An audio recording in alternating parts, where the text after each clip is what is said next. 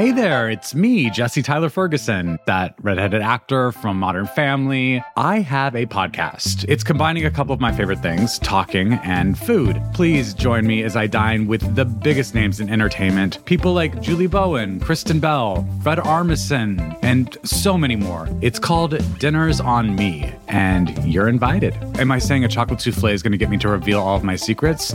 Yeah, I am. Listen now, wherever you get your podcasts. Right after January 6th, it felt like there was this moment of unity. Democrats and Republicans denounced the violence of the insurrection.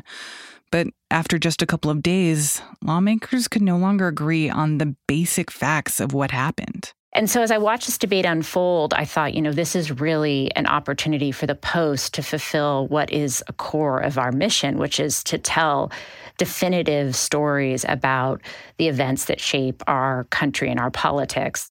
Matea Gold is a national political enterprise and investigations editor for the Post. One of the things that I had in my mind was the 9/11 Commission report. I thought, what if we could do that for this? And what if we could also place into context what January 6th means to America at this moment, at a time when we're really more divided than ever?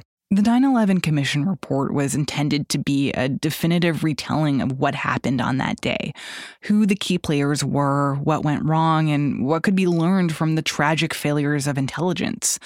And Matea thought we could do that for January 6th. I started reaching out to editors on different desks to ask for resources because we knew this was going to be an undertaking that would take the whole newsroom. Over time, Matea and national editor Steven Ginsburg rallied a team of 75 journalists from all corners of the newsroom, all striving to answer one big question.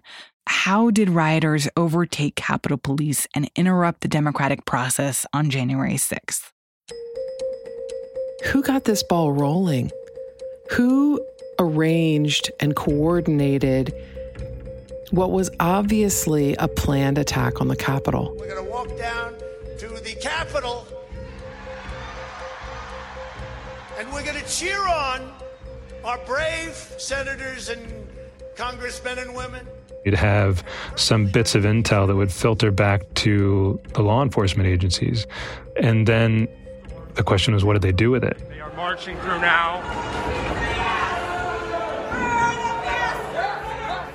How did the word go out? How was it planned? How did a bunch of people show up with zip ties and wood to build gallows? It bugs me that we still don't know who built the gallows. It bugs me that we don't know who planted the pipe bombs. To what degree did the White House and the president himself know about the plans for this day?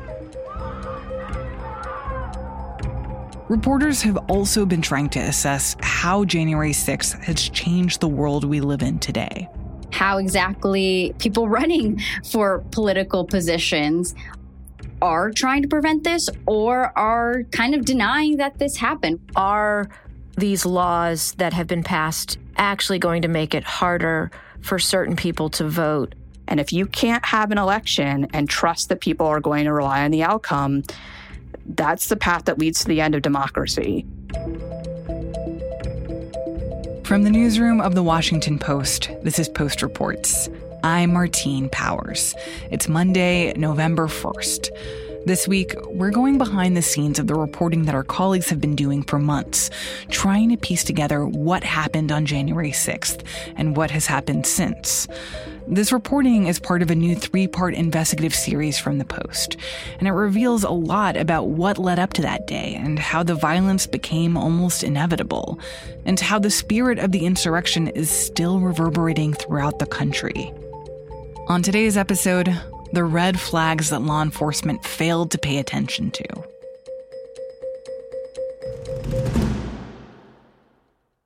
I had questions on January 6th. Aaron Davis is an investigative reporter for The Post, and as he watched rioters storm the Capitol on TV, he started calling sources in law enforcement who might know anything about what was going on. And really since then, it's been trying to figure out, how did it get to that point? How did it get to that point of, here you have this iconic center of our democracy under attack, and there's really not a plan for how to take it back.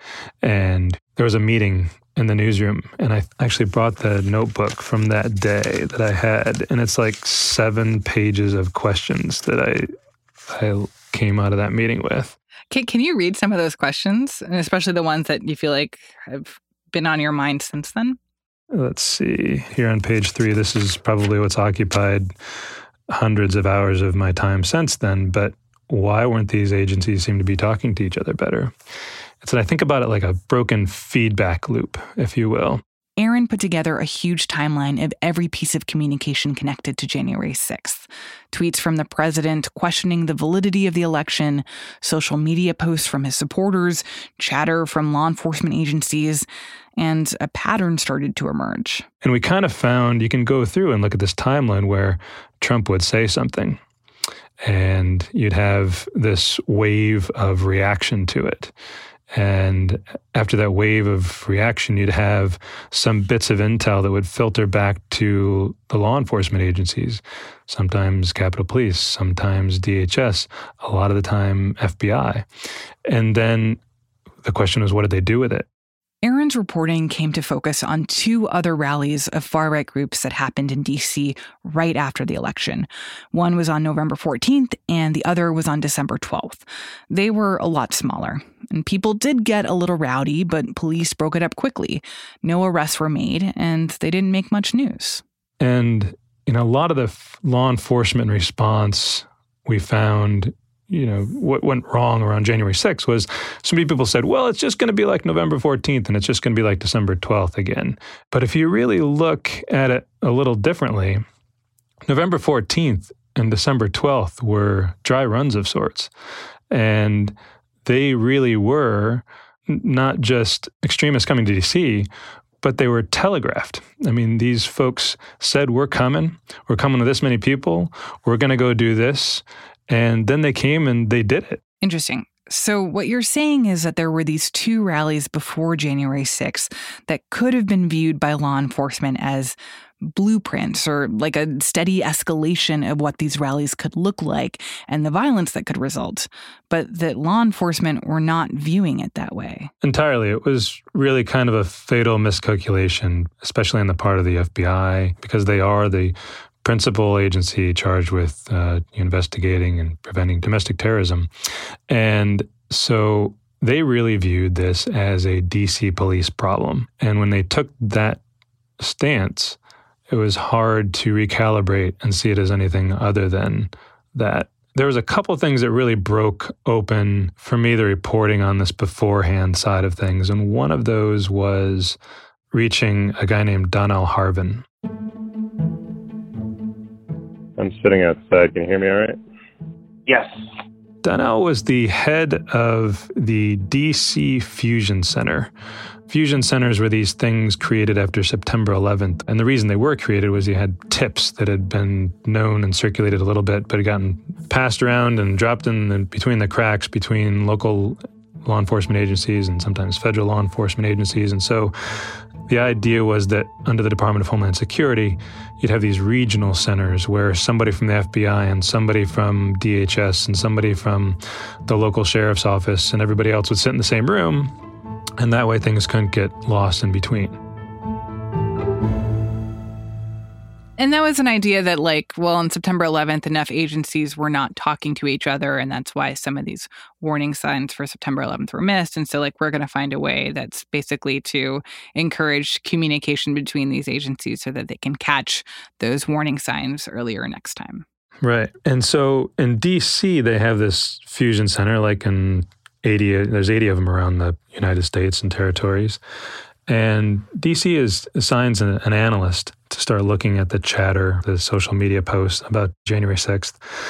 And this guy, is a young analyst, is getting more and more worried about the stuff that he's seeing. More talk about guns, more talk about extremists. And it suddenly goes off the charts around December 19th when Trump tweets out, there will be these big protests in DC. Be there, will be wild, he tweets. And over the next few days, it's just this avalanche of people talking about planning, beginning to put together road trips, everything else. People signing up for caravans, GoFundMes. And something else starts to happen, which is that they start to see groups that normally don't like each other, like neo-Nazis and guys from the Boogaloo movement or Three Percenters who don't necessarily have the same, some of them are just very hardcore Second Amendment rights, right? Some of them have more white nationalist type of tendencies. But these groups start talking to each other. We're starting to see groups that never align starting to align and coalesce around this. If you understand radical violent extremists or militant groups, they generally don't swim in the same lanes. They have their own lanes and pretty well-established networks within those lanes. We started seeing, like, neo-Nazis and armed militias start doing operational planning. And so this analyst keeps giving updates to Donell Harvin, and Donell is just getting more and more troubled by all of this. The drumbeat gets so deafening at a certain point about a week before.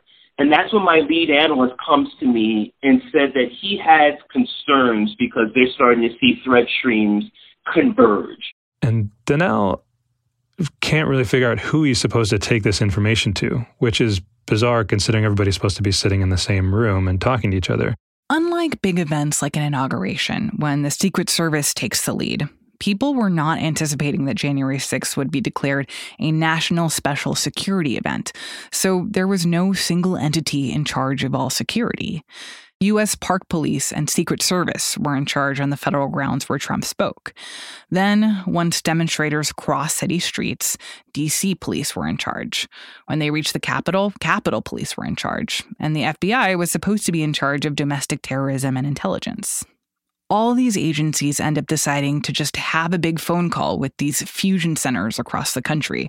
It happened on January 4th, and it was the first time that all these agencies got together to talk about an impending crisis. And so they have this phone call on January 4th. First, there's a few dozen people who come on, and that's about what they expected, but then it ticks over to 100, and then 200. And a few minutes into this call, there's nearly 300 law enforcement officers from around the country on this phone call. And this is all happening on January 4th. This is happening on January 4th, right? So 2 days before. And he said, we've never had a meeting where we actually all got together as a country and talked about something, an attack that hadn't happened yet. I mean, if you talk to the folks who work in these fusion centers, they feel like from their vantage point, this was an intelligence success. I mean, they actually saw enough that they had a phone call where they all talked about it, and they were all kind of raising their hands and saying, there's something here. So if all these people thought that this was a big intelligence success, then what went wrong? It's a long list, but if it can be condensed, there was a real failure to operationalize this intelligence. We have found that there were so many warnings that went into the FBI. There were warnings that came from academics, from researchers, from former national security officials, from sitting members of Congress, from confidential informants who were in with the militias. There were warnings from social media companies. So many warnings coming through the fusion centers, in fact, that they said, we can't handle this. Start sending them directly to the FBI in West Virginia, their analysis center out there. So there were so many streams of warnings coming into the FBI. The DC Fusion Center locally here was able to look at this pile of warnings and, to a degree, operationalize it. They were so worried that they actually called a meeting of hospitals 2 days before January 6th, and they said, we think there could be a mass casualty event in DC in 2 days, and we would like you to start initiating protocols to empty your emergency rooms and to stock up your blood banks. Wow. What was your reaction when you heard that? Like how much they were preparing for something awful to happen? I mean, that just kind of puts, shivers down your spine to hear something like that. That somewhere out there was this level of concern that, the people were just couldn't sleep, the nights heading into January 6th, afraid of what was going to happen. Fusion centers have never been very highly respected within the intelligence community. It's really just open source information they're looking at. And I think a lot of the intelligence agencies believe that if it didn't come from their own agents, didn't come from, their own well-placed sources, then how could it really mean anything? But there was a value to the body of the open source intelligence that existed leading up to January 6th. And it was enough for, like folks at the Fusion Center here in DC to do something about it. And so what could have other agencies done if they had been looking at this in a different light? And I think that's a really good question for what the country should be looking at after this. Some of the people that we've interviewed in this process, they're angry at the inability of, say, the FBI and others to look at these threats and open domestic terrorism investigations into people who are saying things online that, if they had a Muslim name, probably would have ended them in hot water long before they showed up on the steps of the Capitol. If you look at some of the indictments that have been handed up over many years since September 11th, there were things that were said online that weren't as damning as what some of these rioters had said in the weeks leading up to January 6th. And yet, there was a real reluctance on the part of law enforcement to call it anything except for First Amendment protected speech. There is no real corollary in the law to the way that, say, the FBI investigates a foreign extremist versus someone who is a domestic extremist. And that's an area of the law that I think after January 6th here probably needs to be looked at.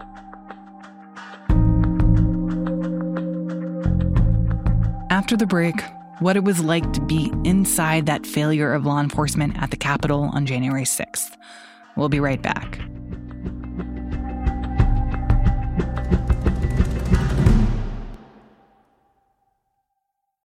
If you're looking for a smoking gun, I can absolutely guarantee you will not find it. In October 2001, a series of letters filled with a deadly powder called anthrax were dropped into the U.S. mail system. What started as an unprecedented case turned into an unsettling mystery. Who sent these deadly letters? And why? From Campside Media and Sony Music Entertainment, I'm Josh Dean, and this is Cover Up Season 4, The Anthrax Threat, available now. What you ended up with as a result of a lot of these breakdowns on the law enforcement side and intelligence side heading into January 6th was 1,200 Capitol police officers at the Capitol, and nearly all of them having no idea about what they were about to walk into. And you had then hundreds more DC police officers who come towards the Capitol, with all of them hearing essentially these calls of last resort, officer in distress, like the worst call you get if you're a police officer. There's been one officer in particular who has been gracious enough to meet with me many times. My name is Captain Carnisha Mendoza, and I've served with the United States Capitol Police for 19 years. So for Captain Mendoza, how did that day start? She was going to work the night shift, which was supposed to be the worst. The day, they weren't worried so much about what was going to happen during the day on January 6th. They thought it would devolve after dark and there'd be bands of the worst elements running through the streets of D.C., and those would be the ones that they'd have to defend the Capitol from. So she was home. She wasn't going to go in until 3 o'clock in the afternoon. So she's sitting at home and feeding her 10-year-old son meatloaf, and because he's going to be heading off to be with a babysitter for the rest of the night. And a call comes in from a colleague of hers, and she says that things are bad. And then she gets a call a few minutes later, things are really bad, you better come in now. And so she drops, what she's doing and literally walks out the door and starts driving towards the Capitol. By that point in time, DC police are setting up roadblocks, and she drives up around, flashes her badge, and they let her go through. And she starts hearing these 1033, these calls of officer in distress from the Capitol Rotunda. What is she thinking when she hears that? I mean, it just literally turns around 180 and starts heading the other direction. She drives up and parks as close to the Capitol as she can. And an officer outside of a door nearby says, "Where do you want to go, Captain?" She's like, "The Rotunda." And so he swipes his badge and lets her in a door on the ground level. She comes inside and she only makes it about 10 feet before she realizes there's about 200 protesters already inside and blocking her way toward the Rotunda. She thinks to herself, I'm going to find a safer way. I'm going to turn around and go back the other way. And But in just the moments between when she encounters those protesters and turns around to go back out the door, they've overrun the door on the outside. So now she's trapped. Trapped between the protesters on the outside and the 200 protesters on the inside. And she tried to hold a line there in the rotunda to keep rioters from going deeper into the building. She ended up taking command of the officers in the rotunda because she was the highest ranking officer there. I witnessed officers being knocked to the ground and hit with various objects that were thrown by rioters. Officers began to push the crowd out the door. After a couple hours, officers cleared the rotunda, but had to physically hold the door closed because it had been broken by the rioters.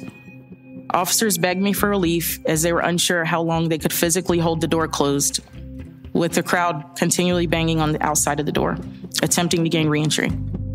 Later that night, she's a big Fitbit believer and tracks everything, her sleep and you name it, with her Fitbit. And her Fitbit that night said she'd been in an intense workout for 4.5 hours, pretty much from the time she arrived at the Capitol for the next 4.5 hours.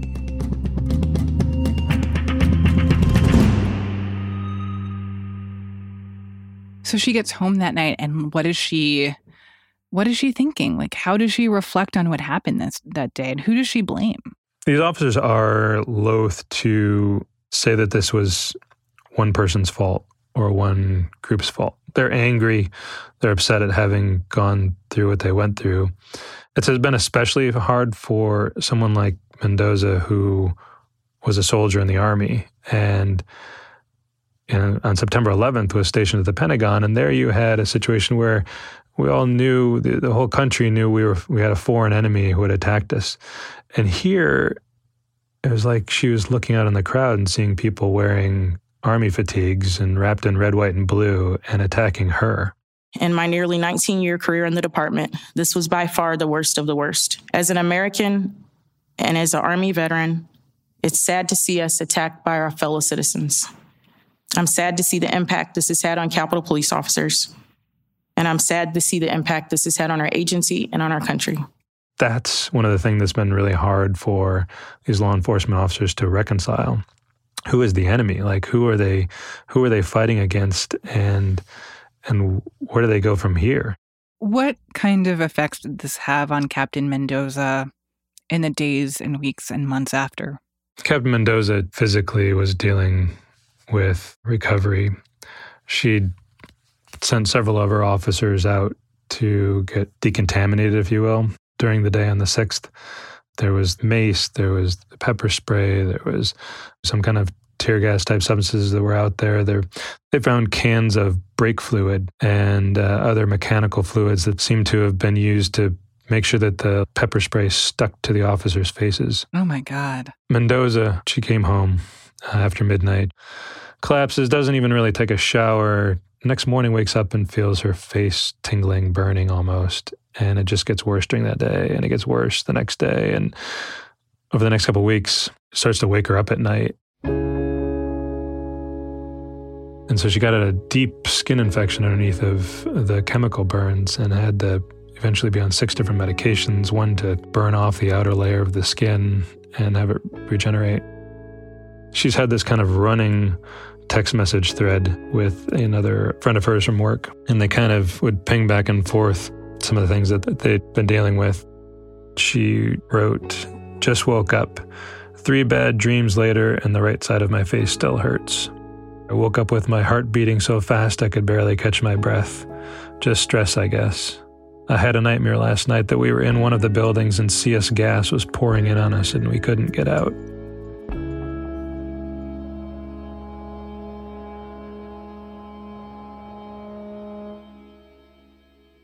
She tried to really shelter from everything that happened. This 10-year-old, to the point where she didn't even tell him about her experience on January 6th. She went home and tried to pretend like at least at home it didn't happen. It hadn't happened. And he's a 10-year-old. He's, like every other 10-year-old last year, taking classes from home and sitting in front of a computer, and every now and then starts Googling his mother's name and seeing pictures of her having been in there on January 6th. And then after her testimony, when she tells what really happened, it was an account that he had never heard from her. And so the 10-year-old comes out and asks her, Mom, when are you going to get a new job? What did you think when he said that? You got to know Mendoza, and you got to know the kind of army kid that's in her. And, that's my job, son. She kind of gave back to him. And what do you want us to be, homeless? And about as quick as she said it, regretted what she'd said to him.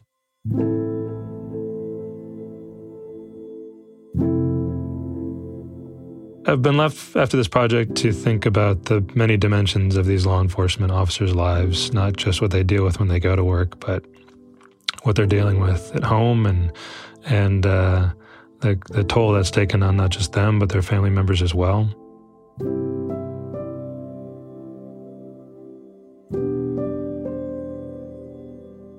She is angry, and she's told me that she's angry. She channels that anger in a different way, though. She has written on her wall in her office on a whiteboard, "Tragedy will not be the end of our story." Erin Davis is an investigative reporter with The Post. The story was produced by Emma Talkoff and edited by Ariel Plotnick. Today's show was mixed by Rennie Svirnovsky. To see The Post's full 3-part investigative series on January 6th, head to the link in our show notes. The kind of reporting that you hear on our show is only possible because of our subscribers. Right now, you can try The Post for just $1 a week, which gets you unlimited access to everything we publish. Learn more at washingtonpost.com/subscribe. I'm Martine Powers. We'll be back tomorrow with more stories from the Washington Post.